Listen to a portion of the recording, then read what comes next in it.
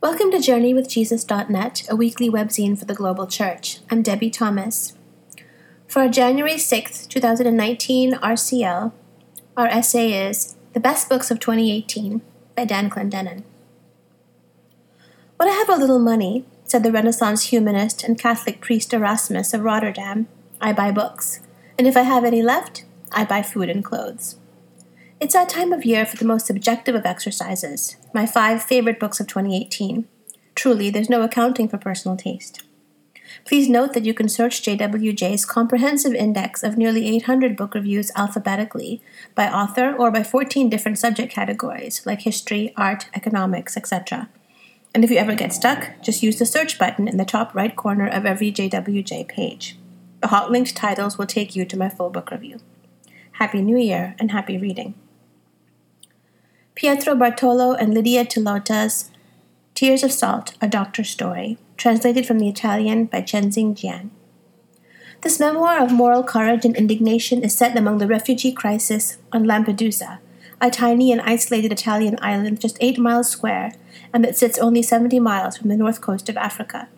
In the last 20 years, 400,000 migrants have landed on Lampedusa, fleeing war, poverty, and ethnic strife. About 15,000 people have died trying.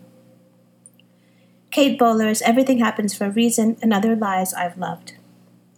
2 years ago, the New York Times published an opinion piece by Kate Bowler, a historian at Duke Divinity School, called Death, the Prosperity Gospel, and Me.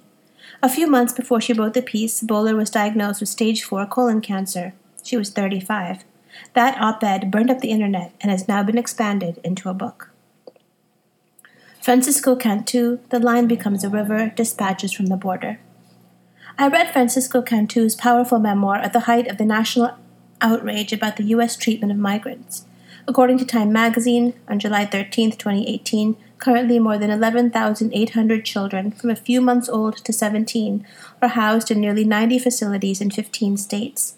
They are being held while their parents await immigration proceedings, or, if the children arrived unaccompanied, are reviewed for possible asylum themselves. In fact, this is $1 billion a year industry. Jim Forrest, At Play in the Lion's Den, a biography and memoir of Daniel Berrigan. On April 30th, 2016, Daniel Joseph Berrigan died just 10 days short of his 95th birthday. Berrigan was many things to many people: Jesuit priest, poet, playwright, author of over 60 books, university professor, and peace activist. He spent a long life celebrating the good news of Jesus rather than the bad news of Caesar. Most of all, like Elijah of old, he was a troubler of the modern conscience.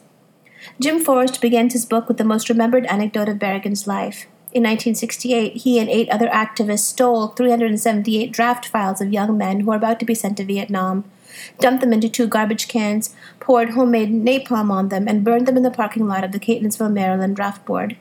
But there was so much more. In 1980, he trespassed into General Electric's nuclear missile plant in King of Prussia, Pennsylvania, poured blood on some warhead nose cones, then hammered away to punctuate his prophetic point. For these and similar activities, he and his brother Philip spent time on the FBI's 10 most wanted list, not to mention significant time in prison, about 11 years for Phil. When asked one time how many times he had been arrested for the gospel, Berrigan replied, apparently not enough. For his 80th birthday, he remarked, the day after I'm embalmed, that's when I'll give it up. Lynching in America, Confronting the Legacy of Racial Terror. On April 26, 2018, the National Memorial for Peace and Justice opened in downtown Montgomery, Alabama, on a 6-acre site near the state capitol where American slaves were formerly auctioned for market. Informally known as the Lynching Memorial, the outdoor exhibit commemorates the more than 4,400 documented victims of racial terror that were concentrated in 12 southern states from 1877 to 1950. On the same day, and near the memorial, the Legacy Museum, From Enslavement to Mass Incarceration, also opened. The $20 million complex was paid for by private funds and was the brainchild of Bryan Stevenson, the Harvard-trained attorney, founder of the Equal Justice Initiative, and author of the best-selling book, Just Mercy. For book reviews this week, Dan's More Beautiful Than Before, How Suffering Transforms Us, by Steve Leder. To be human is to suffer, writes Steve Leder. I was reminded of this painful truth by 2 friends recently. One of them is grieving the suicide of his son. The other just left her spouse after 30 years of marriage.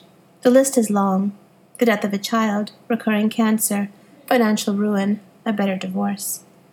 In this helpful little handbook, Leader considers our human suffering in 22 short chapters that are organized around 3 successive themes: surviving, healing, and growing. He never glorifies suffering, as if any amount of pain is worth some lesson learned, and he knows full well that some people are destroyed by it. Nonetheless, it is also true that pain is an invitation to those of us who survive the suffering to become kinder and better people. Through our brokenness, we can become more beautiful than before. Steve Leader is a senior rabbi of Wilshire Boulevard Temple, the oldest Jewish congregation in Los Angeles, with roots that date back to 1851, and also one of the largest, with 3 campuses and 7,000 members. On 2 occasions, he has been named one of the 10 most influential rabbis in America by Newsweek. His book is a practical guide that draws upon his pastoral experience of 30 years. It's my phone that rings when people's bodies or lives fall apart. In addition, and as you would expect, he appeals to the ancient wisdom of his Jewish tradition. Perhaps most helpful of all, he relates his own experiences of personal suffering. For more on this important subject, see my review of the book by the Duke University historian Kate Bowler, Everything Happens for a Reason, and Other Lies I've Loved. For movies this week, Dan reviews Aretha, Queen of Soul. One day after Aretha Franklin died on August 16, 2018, at the age of 76, PBS aired this 27-minute tribute to her life and legacy. Franklin began as a child singing in her father's New Bethel Baptist Church in Detroit, her lifelong home, and even traveled all around the country with him.